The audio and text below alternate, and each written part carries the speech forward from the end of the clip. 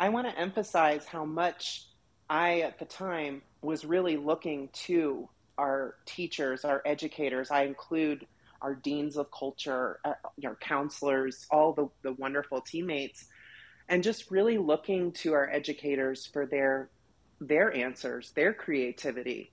And I think that when we stop believing that fundamentally our educators and our teachers, when we stop believing that they have the answers, then we lose the lifeblood of learning.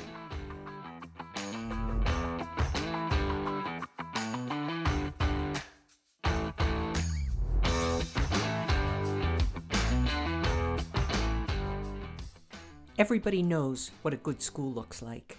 One great teacher in each classroom, dynamic principal, high test scores, order everywhere, schedule set, curriculum specified, teachers teaching, students learning. But what if this framing, though not quite wrong, misses the mark? Maybe a good school is a place where the boundaries separating classroom spaces are permeable and teachers share responsibility for all students' well-being and achievement. Where everything in the school is negotiable except the well-being and development of the teachers and students in it. Where students know they are cared for and respond by learning to care in return. Maybe a good school is a space where all are growing and equity is a constant concern, where each one has a voice and everybody has responsibility, where teachers are leaders and leaders are always learning.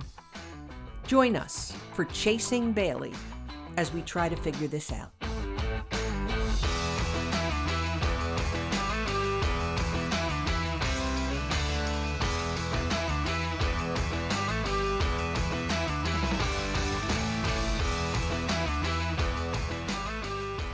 Educators who think hard about curriculum know that there are a range of ways of thinking about the course of study to be run in schools.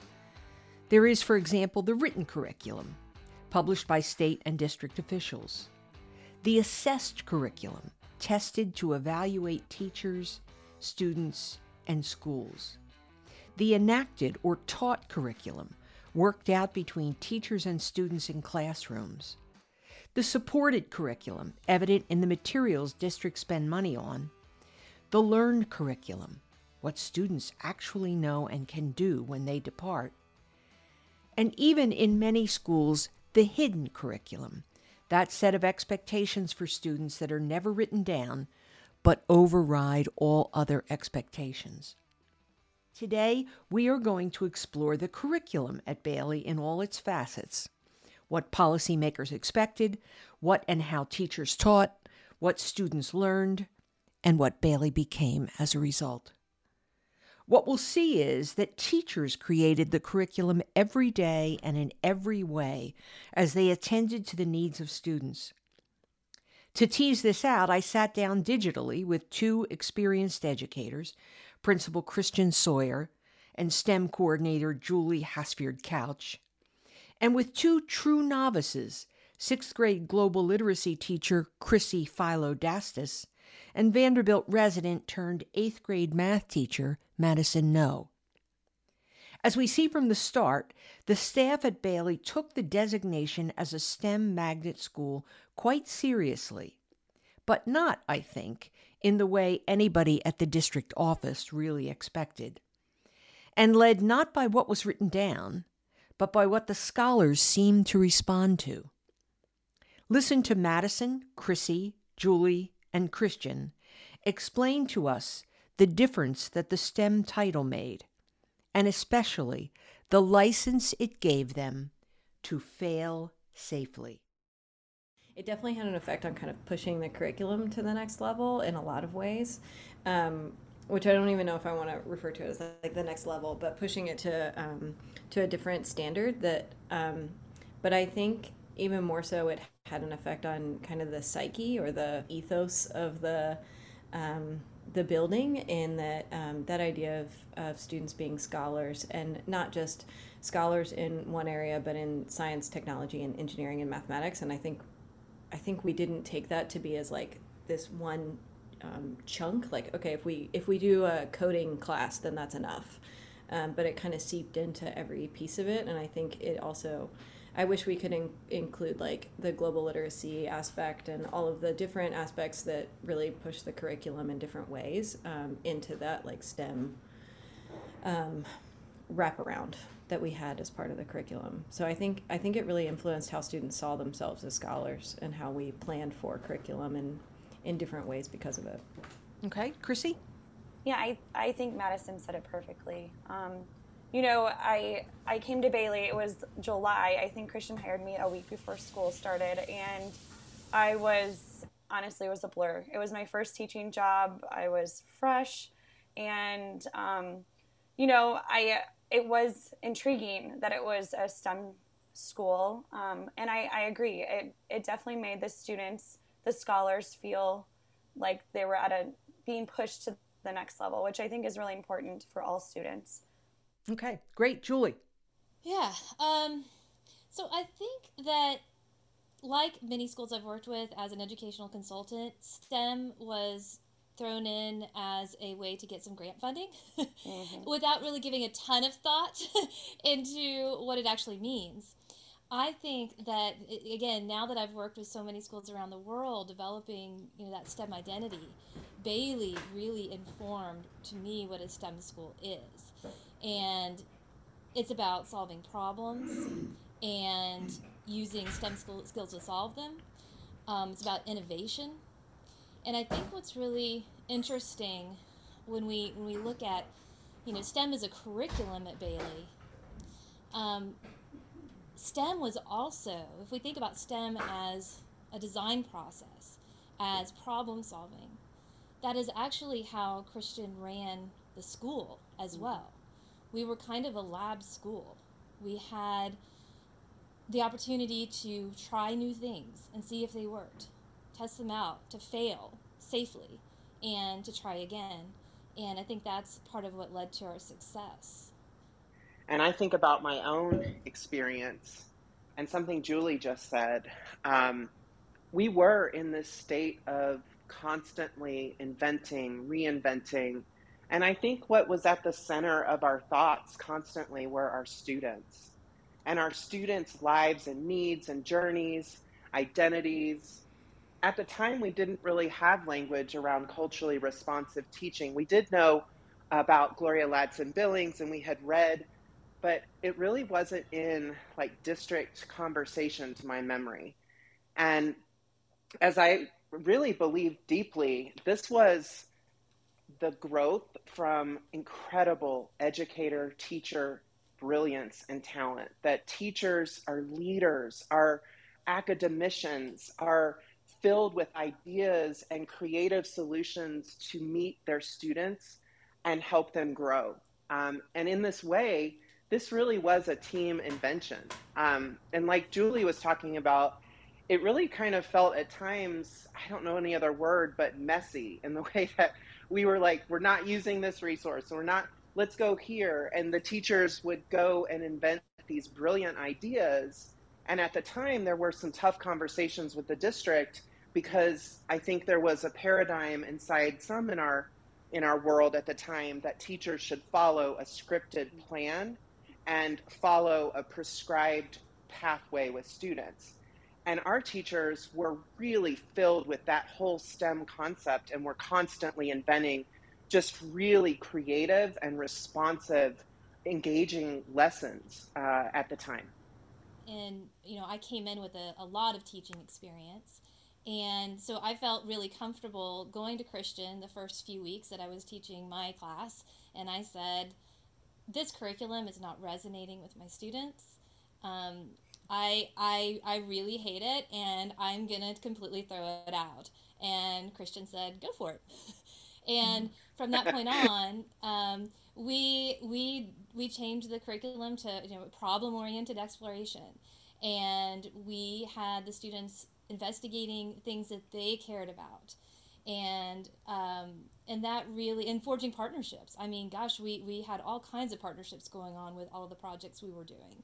So, I felt a little more comfortable taking that step and just, throwing it out and trying something new. And that we are also united in the way we experience Bailey. But Christian just gave us the freedom to fail. He gave us the freedom to try new things and test it out, take the things that worked, throw out the things that didn't. And with at the core, we were all headed in the same direction because we were all doing this for the scholars. I want to emphasize how much I, at the time, was really looking to our teachers, our educators. I include our deans of culture, our counselors, all the wonderful teammates, and just really looking to our educators for their answers, their creativity.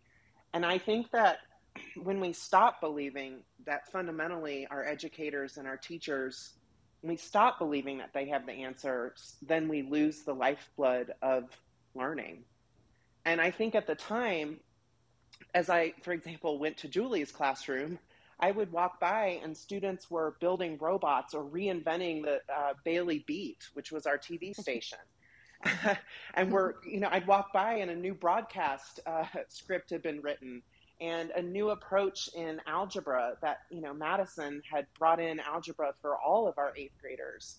And with all of that said, I want to acknowledge the challenge that I know was also put on our teachers and our educators, because we had to move at the speed of light to reinvent without sort of a roadmap. So I asked them point blank, what was the curriculum at Bailey? I was doing more elementary. Like I had the tier 3 students for the literacy portion, so I was doing more like guided reading. And then for content area, it was like for social studies, it was more teacher created, and it was Civil War and the like I don't know. I remember I got to teach the ancient cultures, which was amazing. So. How did you know what the curriculum was? Did anybody tell you? No. I think I was given, Turk was I was really close to Amanda Turk, and she was definitely a mentor for me, and she was around. And so she was like, this is what I did. She gave me novels that they used, and she was definitely a resource. I think I utilized her quite a bit. Madison, what was the curriculum at Bailey? Gosh, so so my initial thought was like, what textbook did we have, or what was on the walls, or things like that. And I, as I was thinking about it,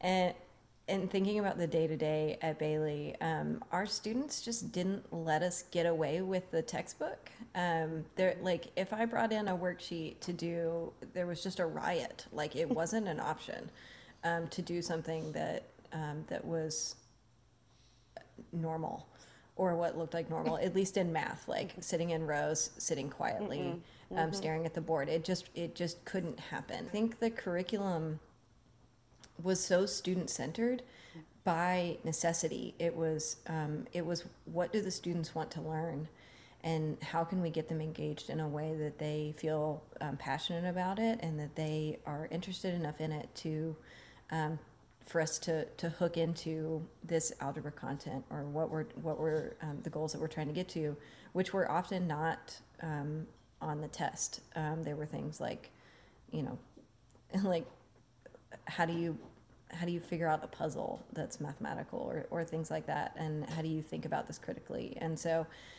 or these mathematical problems critically, or how do you question the world? And those are like really, really big. And so it allowed us, like everyone's been saying here, that it sounds really utopic, that Christian let us plan exactly what we needed to plan for our students in the needs that they had on a day-to-day basis, but he really did. The novice teachers started with traditional ideas about curriculum, but learned to follow the lead of their students. Julie Hasfield, the experienced, highly accomplished teacher, was quick to focus curriculum in what she calls the vision, the mantra we heard in the very first episode: individuals of character, scholars for life, leaders now and tomorrow. I think the curriculum was the vision. I think the vision that Christian set out, I remember the faculty meeting where he set out this vision for what Bailey was going to be. And it was basically the mantra that the students say every day. That set the tone for what the curriculum was. It didn't matter what we did in the curriculum as long as we were matching that vision. But of course, Ms. Hasfield had the experience and wisdom to turn that mantra into concrete learning activities for the scholars, as she told me in an earlier interview. And so one day I just remember stopping what I was doing, and I sat down with the students and I said, what is it that you care about? Like, we're not going to do this anymore. I'm going to put this notebook aside. What is it that you are worried about, that you care about right now, right in this moment? And we were having that year I think it was the Arctic blast is what they called it. And it was just several weeks of really, really, really cold weather. And, the students said, well, here's what we're dealing with. Like, we're coming in every day covered with blankets. I mean, you remember this. They would stand outside the school and be covered with these blankets. They would, they said our houses don't keep us warm enough. Our apartments don't keep us warm enough. We're cold. We're having to save money, not get as, not buy as much food and everything else because of the having to pay more in heating bills. And I said, okay, so let's look at that. And we started brainstorming, turning that into a STEM challenge. How can we make changes to where we live in order to make our places more energy efficient and lower our heating bills? At that same time, there was a STEM challenge sponsored by Samsung, and they were asking students to identify a challenge in their community and solve it. And so we took that challenge and we entered this national contest. And this was my students in my 8th grade class. And so as a class, we worked on this, and we had some experts come in and talk to us. We got some donations from Home Depot to make some changes in their homes, and they were able to actually change their lights to energy efficient lights and make some changes to their insulation around doors and things like that. They brought in their electricity bills and were able to show some differences. They put together a video about this project. We'll explore more in a later episode about how this particular activity impacted not just the students involved, but the school culture. For now, Principal Sawyer makes clear that the curriculum emerging from that vision isn't an abstraction, but a series of concrete and dynamic moments owned by the teachers and students. I think for me, the curriculum was moments like when we, the teachers gathered around with Julie and we launched a hot air balloon out front. Or the students drilled a hole in the library wall in the makerspace. Mm-hmm. Yeah, right. When Chrissy, a new teacher to the field, came in and brought that creativity, that insight. The curriculum was really not a set experience. The curriculum was an evolution. The curriculum was an invention, and it really was a STEM process. I remember that hot air balloon instance, and to go back to what Julie was saying earlier, I think, and Julie, you can correct me if I'm wrong here, but the first time we launched that hot air balloon, it was a total flop. Right? Absolutely. And then we had, but like it went up, and NPR was there, right? And it was like supposed to be this big deal, and it went up like 2 feet and crashed. But like, how beautiful was that like you were talking about earlier, that like the allowance to fail, and that like, even though I'm sure that was like, well, seriously, like that's not how that was supposed to go, but really nothing at Bailey went how it was supposed to go, and everything, like you said, everything was an experiment, and we were allowed to fail, and I think students saw that and took that to heart for themselves as well. Barb, I think that also, like, the curriculum, it had to do with like the culture that we were building for the students as well. I mean, when I think about Bailey, I think of how the students felt safe in our classrooms and at school, and that I remember, like, I had a yearbook club, and I had so many students join the yearbook club, and they created that yearbook like on their own, and I still have it to this day. Or like, Christian held like an award ceremony, and the kids were the MCs, and I remember like my sixth graders were so excited to be MCs, and Cassie made a like whole like dance with the kids for that. And those are things that I remember that I'm sure the students remember. And I think over curriculum, that's like even, something that helps them learn, right? So. Well, and that's, you're answering my question before I've asked it, Chrissy, which is, there is a curriculum. It's in this vision document I have. It says global literacy, 60 minutes a day, readers and writers time, 90 minutes a day, math, 75 minutes a day, science, 75 minutes a day, and related arts, 75 minutes each day. So there was a curriculum, and yet not one of you said that.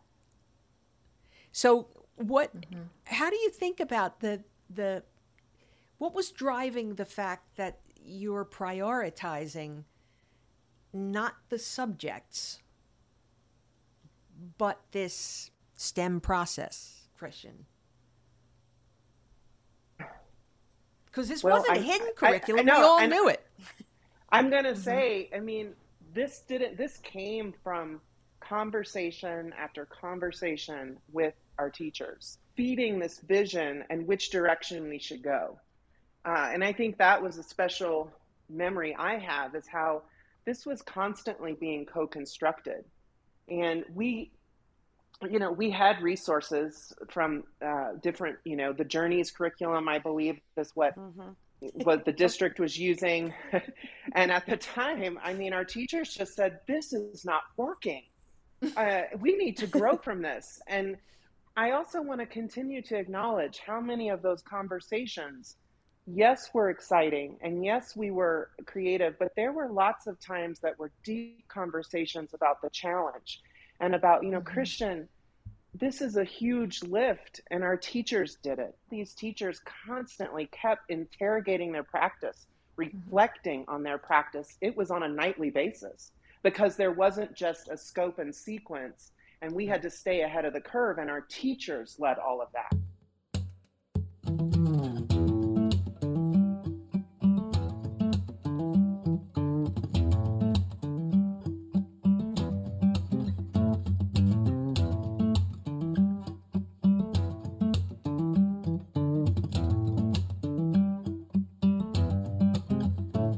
It sounds too good to be true, all this co-creation. So you might be wondering, did I cherry pick the 4 folks who could and would say this? No, I heard it over and over again in individual interviews with anybody who would talk with me. Resident Laura Loftman reported this similar sense of responsiveness to what was happening in scholars' lives. Yeah, we could take, a topic that came up, in the real world, and we could make it a teaching moment. We could lean into it. We could, and conversely, if the topic came up like in the kids' neighborhood, which it did. I remember, and I can't remember what the specific situation was, but I remember that morning something really heavy had happened in the kids' neighborhood, or maybe that night, right, the night before. And I remember, I think we were all like sitting on our desks for some reason, but I remember with that first block of kids, we just we might have scrapped the whole lesson, but we took the time to talk about it because it was that important. Or I also remember there was a time where one of our I think there was a fight, and the student was removed, and we had that restorative conversation as a class, and we had the time to we made the time to take the time to talk about the things that mattered, because cool, let's teach this Tennessee State standard, but if our scholars are thinking about what they experienced last night or what they just saw, it doesn't matter how awesome of a lesson we have, they're not going to be ready to receive any of it. So it felt really great that we had the ability to do what we needed to do to meet the needs of our kids, which I know any administrator now would say, oh yeah, we do that. But I feel like when push comes to shove, like that's not what happens. That's not what they always want. And I knew that we could do it because the leadership and the direction that we had was building scholars, leaders, not just today, but for the future. And we need our young adults to be whole individuals, that all of their needs are taken care of, right?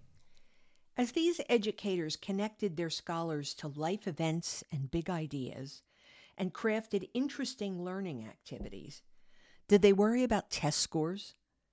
Clearly, they weren't teaching to the test. Even the newbies understood what Stanford researcher Linda Darling-Hammond insists, that teaching to the test is not good teaching. So they responded to their students with the best instruction they could imagine.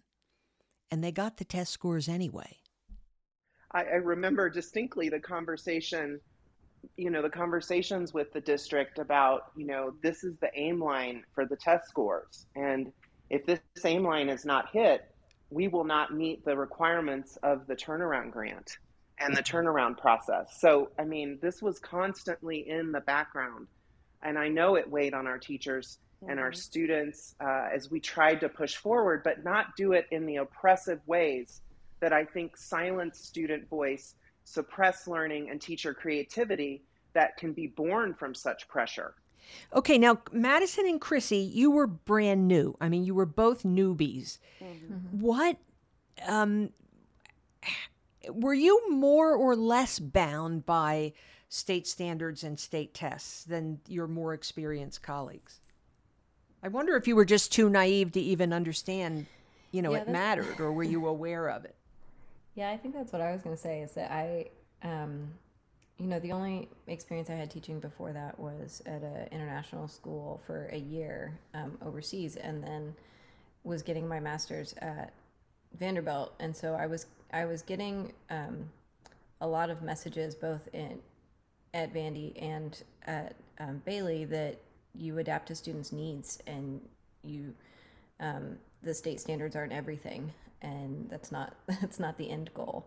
And so I don't think I knew any different necessarily, but we did definitely know the pressure of meeting these standards. And not only did we know it, but the kids knew it. Yeah, I would agree with what she said. There definitely was a pressure. I do vaguely remember like maybe staff meetings or something where we were told about, that line that Christian was talking about.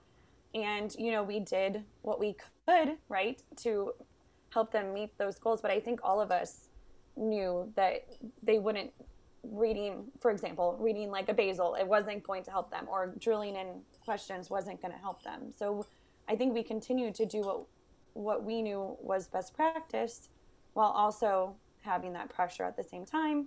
I remember we would do boot camps for the TCAP or whatever it was at that point, and stuff like that. But, data was there, but I don't know, the kids that I taught were very low. And so for me, it was just I just want them to grow. So that was just my goal. I had very little experience with testing up until that point of what it meant. And I think my first experience was our beginning of the year kind of baseline testing, which told us, where kids should be tracked. And I saw kids in my class that were testing at a kindergarten level of math. And then I would have a conversation with them, and they would be able to talk to me about pretty high level mathematics, at least on grade level. And so I think just kind of experientially, just even in that one test, I was like, this test doesn't reflect what this child knows. So then what will the next test mean to me or to anyone? So it was hard to put a lot of value in the tests, even though it was such a crucial part of Bailey continuing, or we thought it was at least. So, that's a perfect segue to what I was going to say. We ended up with, when I tell the story of Bailey, I say, we got double-digit gains in math and science, over those 3 years. And so how did we do it? And we can talk about curriculum. We can, talk about different programs we implemented. But ultimately, what it comes down to is that kid that Madison was just talking about. He suddenly decided that he was going to put forth the effort to try on this exam because he had an identity as a scholar. He understood himself as someone who could do this test and should show what he knows. Keenan Kerr reiterates what Christian and others have said as she claims, yeah, a healthy disregard for testing, knowing that it's a fact of life. Hopefully one day it will not be. We'll get some sense.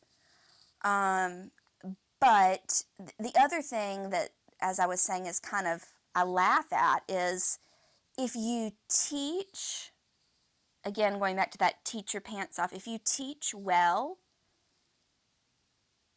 the test scores are going to improve anyways.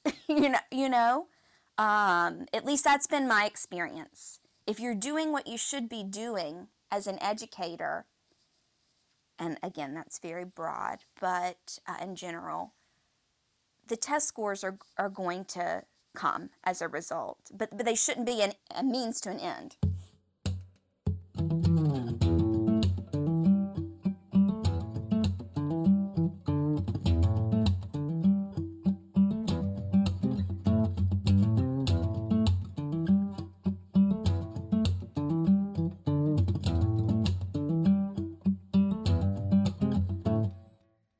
throughout the podcast, you've heard global literacy mentioned as a school subject.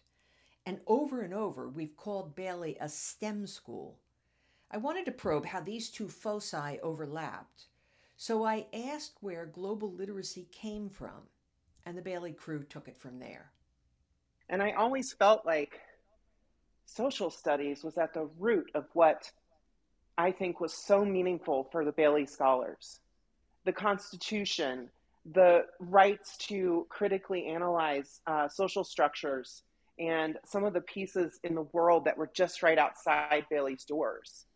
And so, that's what I had in mind was really only the beginning, because our teachers, they took this and grew it into something way more impactful.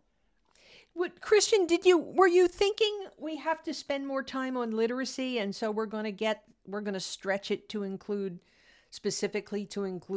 social studies, or was it really more philosophical than that?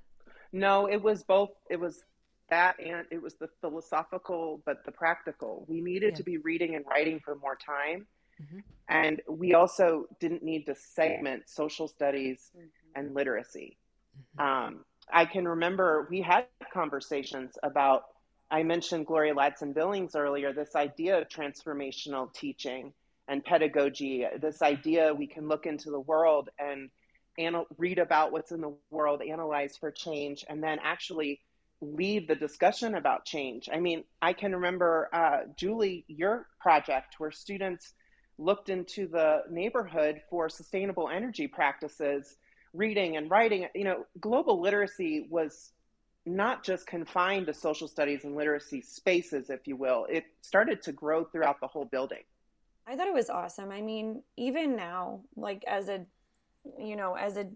elementary school teacher, you do try to integrate, as Christian said, like when you're like teaching social studies, I like to bring in, when I taught fifth grade, if we were learning about the Revolutionary War, we would read stories about the Revolutionary War. We would read newspapers, like primary documents and stuff. And so it is that, like, it is true. That's like just something that they go together so well. And that's how students learn, by kind of integrating themselves, right, into a story or into history, like through documents. And so I loved Christian's philosophy. I remember a moment where he came in and talked to my team, and he showed us like some of what he came up with, and he gave us his insight, and I thought that was really powerful, and it kind of changed how I was thinking about everything. It was earlier in the year, but I love that he had that background because it was his vision, but he also was so passionate about it, and it made everyone else passionate about it too. So Keenan Kerr, the ELA resident who told me she was teaching her pants off, offered me an example of how she and resident Julia Conrad integrated ELA and social studies in global literacy. But Julia and I pretty much had carte blanche to do what we wanted, which would probably scare some people. For some reason, we decided we were going to read A Raisin in the Sun.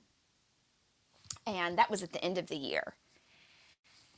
And what students ultimately did after reading the text, analyzing key scenes, talking about the history behind the play, so like redlining, and this was with the 8th graders, they had to select a key scene that was important to them for some reason, and rewrite it, reenact it, and then we recorded them.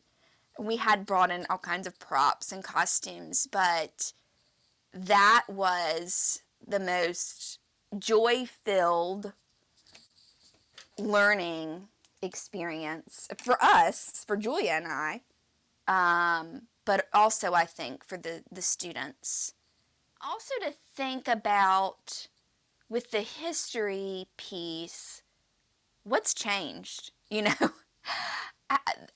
what this family is enduring in this play.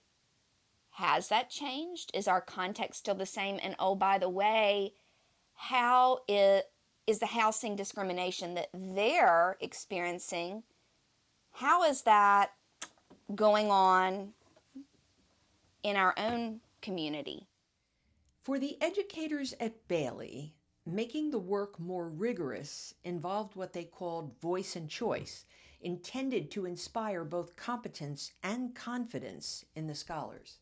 And I think it showed up in strangely in ways that I didn't expect in our ways that we differentiated for students. You would think that differentiation would mean that I pull a group of kids and force them to be in the remediation group or in the advanced group we're tracking. But I think the voice and choice had a huge impact on how we just designed the classroom space into kind of these pods of activities, and students would rotate through them, and we would have Alex Caceres in one, and Keisha Harding in another, and then me in another one, and Miss Sanders in another one, and we would we just had the people, which I don't know how that was funded or how you all wrung the budget to make that happen, but I would sometimes have 4 teachers in my classroom to where we could give students voice and choice in what they wanted to do, and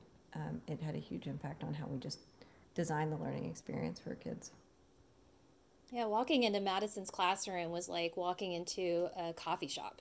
I mean, kids were, sitting in small groups and chatting, and it felt very, I think Christian used the word earlier, messy, but it worked, and the kids were engaged in math.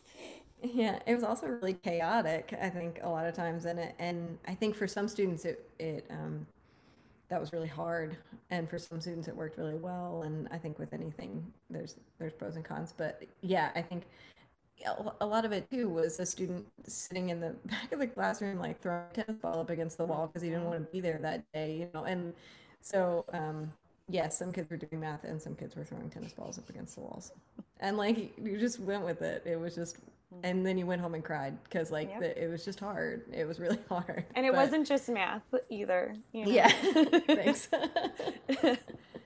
We all felt the deep, compelling, almost pressure that was, at times, we felt it being defined through the test score aim line. And then when we really gave thought to it, it was much deeper. It was, to bring this school alive, to bring the vision, the incredible potential of our students to the surface. Voice and choice came alive with something called STEM electives, weekly encounters that were a powerful integrative curriculum tool for both intellectual and social development. But I would say one thing that I think was really successful in bringing all the teachers on board was this idea of the STEM electives. And basically STEM electives were a club time. At another school, you might call it a club time, where students can join a club and go with a teacher and do something that's kind of fun.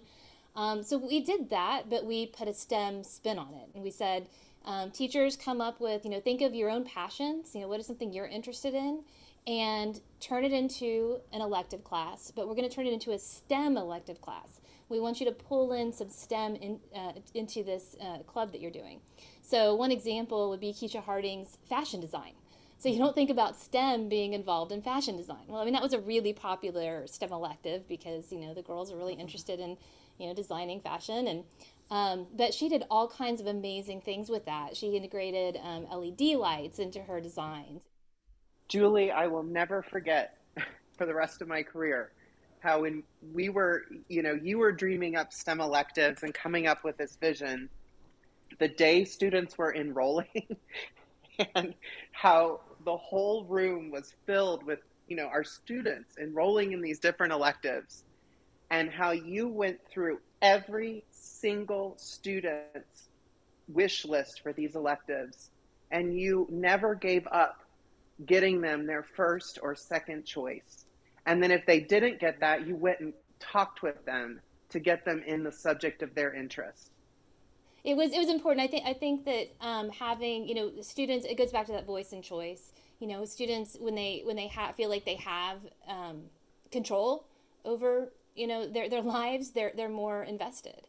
And so giving them that time in the school day to do something they choose to do was really important. That's cool. Yep. Chrissy, was your yearbook group, was that a STEM elective? It was, and I forgot that that's what it was called. I forgot that it was during the school day and not after school. But I mean, we somehow, I don't know how Christian did it, but we somehow got cameras and got it into their hands, and they were going around the school taking pictures, which I'm sure they were thrilled to have that freedom. But it was really cool. Like, they planned out all the designs. Yeah, it was fun. And Madison, shall we talk about snakes? Yeah, that was. That's right. Man, I totally forgot about. I mean, how could I forget Bailey? We had a snake named Bailey. That was a corn snake, and yeah, I had the herpetology elective, and then one year did a neuroscience elective as well. But the herpetology one definitely, like, when you said STEM electives, I just got this huge smile on my face because I had kind of completely forgotten about it. But the two pictures that I have up in my office right now are. One just was writing on the whiteboard. One student just said, "I love herpetology," and I was like, "In what world do you have middle schoolers writing that on a whiteboard?" And I took a picture of it and printed it out because it was just so endearing to me. And then the other one was two students who I just adored, who were just on the floor with their chins up against their hands like toddlers playing with a snake. And just right up in its face and just cuddling it and so cute with it. And one of those students has since passed away, but it was just I don't know, it was just a really beautiful moment to me. Just those big windows with the hardwood floors and a snake just, and these boys just having the time of their life, enjoying some STEM elective time, which just felt really humanizing, I think, in a way, just to be on the floor crawling around with them, enjoying science. That STEM electives would be humanizing is typical about how things got productively confounded in the Bailey curriculum, so that a STEM perspective required global literacy. Global literacy equips students with 21st century skills, and both STEM and global literacy offered scholars caring and competence.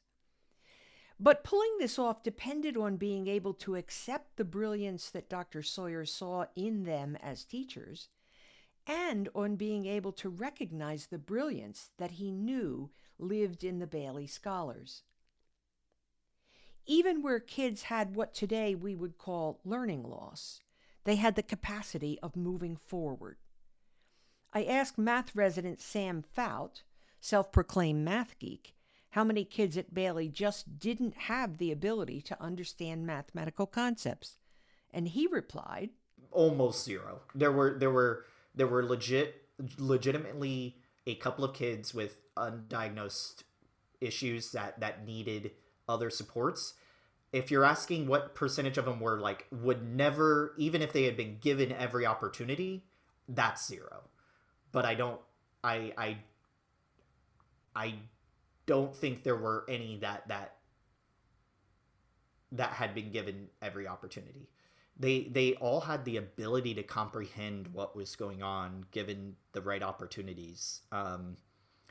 And while there were definitely some that had stronger suits than others, like, God, Ignacio, I don't think, even if I had a whole year just with him, I think he would still be struggling with number sense. But that kid could almost do calculus when it came to geometry.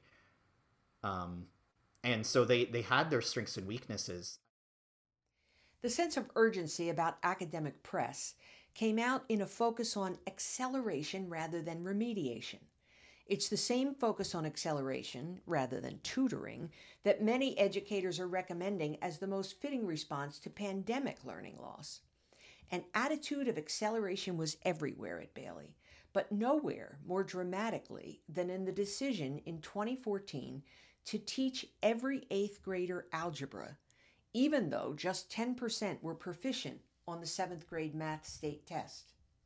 Rather than teaching at a kindergarten level, which the testing told us we should be doing, we all, which obviously would not actually happen, but we all agreed that, or a lot of us agreed that students would really thrive in an environment where they felt like they were being challenged. Rather than telling the kids what we thought that they could do, kind of let them into this ball game and see what they thought they could do. And I think it was met with reservation by even people at Bailey, but also in the district. Like I said earlier, just saying that it's a bad idea to skip a grade level of content. But I think we did a lot of laying out the standards, looking at the 8th grade standards, looking at the algebra standards, and seeing that they were pretty closely aligned. There was a lot of overlap between them, and I think a lot of the conversations that we had as a planning team were that we don't actually have to hit every standard, but rather than going really shallow on all the standards and covering everything, we were gonna choose ones that we knew that were really important for the EOC and for high school education and for just, like we said, mathematical literacy, and go really conceptually deep on those fewer standards and spend our time, get where it was most valuable. Kelly Aldrich Boyd, who was the math leader, concurred. I thought it was an ambitious move considering where the kids were, but I also thought that it wasn't too bad because a lot of the standards from 8th grade math and algebra 1 are the same. A lot of them are the same, and there was a lot of overlap. So I didn't think that it was. I thought it was a good move. I thought it was a good push for the kids to be pushed and challenged beyond what they thought that they could do. But in the end, the decision lay with the principal. So I asked Dr. Sawyer about this. One of the key reasons was when we looked at the longitudinal impact of being able to have learned algebra in 8th grade.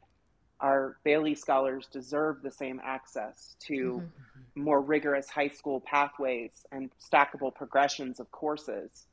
And when we looked at, and I sat with Kelly and with Karen and Madison and others on the team, and we discovered that 7th grade math, just like Madison was saying, was actually at this point a waste of time. We needed to move quickly into 8th. Our students, we believe, could do it. We had a teacher willing to think outside of the box with this and accelerate the students to their potential so that they could have open doors when they went to high school and had options for more accelerated learning. And what was the outcome? I don't remember the exact numbers. I mean, if you're talking outcome being test scores, they were very good. I think it was something like 70% of kids were able to advance into take geometry if they wanted to. And I think that was a really important piece of this puzzle, was that that students could take algebra if they wanted to as a freshman, and that they weren't forced on this pathway. But I remember sitting down with every student at the end of the year and talking about their EOC score, and we did one-on-ones with each student and telling them, you can take geometry. Do you want to take geometry? And just their faces being like, wait, I did it. I was able to do this. And I think that was just a really beautiful piece of it, was seeing them want it and go get it. Madison mused about the positive impact of offering the same challenge to all kids. I think another piece of the acceleration puzzle was in 8th grade. Yes, we were pushing kids to do things that maybe they even questioned that they could do, and that a lot of people outside of that vision thought that they could do. But also there was no comparative class. We were all doing it together. It was a community that was accelerating as one, rather than there being a smart kid class and a not smart kid class.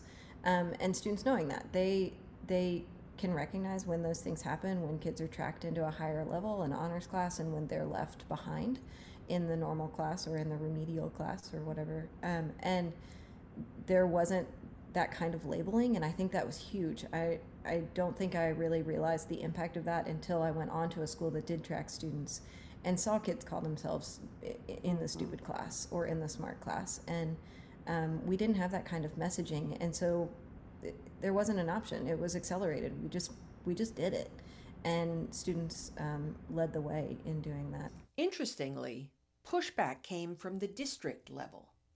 A lot of people who were professionals in this field, like I remember having a conversation with the head of the math department of MMPS saying that we shouldn't be doing this at the Algebra 1 training that I had to go to over the summer. And so there were those voices from people who did care about the standard saying this is a terrible idea. You shouldn't do this. And then also, voices that I trusted within the Bailey community saying, this is good for our students. One of the criticisms was that the algebra end of course test was easier than the state TCAP test, and that the Bailey group did this to game the system and get better test scores. We received a lot of messages about potential motivations for why this work was being done, and what we were trying to get out of it. And I think truly, it was very much student-centered, and I don't mean that in a way that was like everything was rosy, but that the work that we did wasn't actually about test scores in the end. And even though we were focused on that, it was really about what was best for students 10 years down the road. Every single time I walked in our classrooms, I saw teachers who saw limitless potential in our students. That was the filter through which our educators, our deans, our counselors looked at the Bailey scholars. And to me, that is, at least in my own journey, when I had a teacher looking through filters at me as if I had limitless potential, learning was easier, stretching, going to the sky with my potential. And so I think when we think about what made acceleration possible, it's the filters through which our educators looked at the student potential.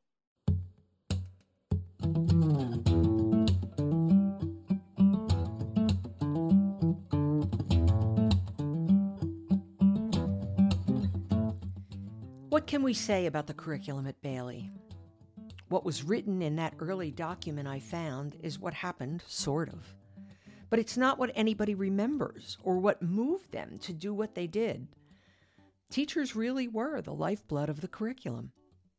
What was enacted was so much richer, so much more challenging, so much more humanizing than what was written. I offer a couple of other observations. STEM wasn't a silver bullet. It was a way of thinking about kids' futures, and maybe a way to get some extra grant money. Global literacy was a nod in two directions at once.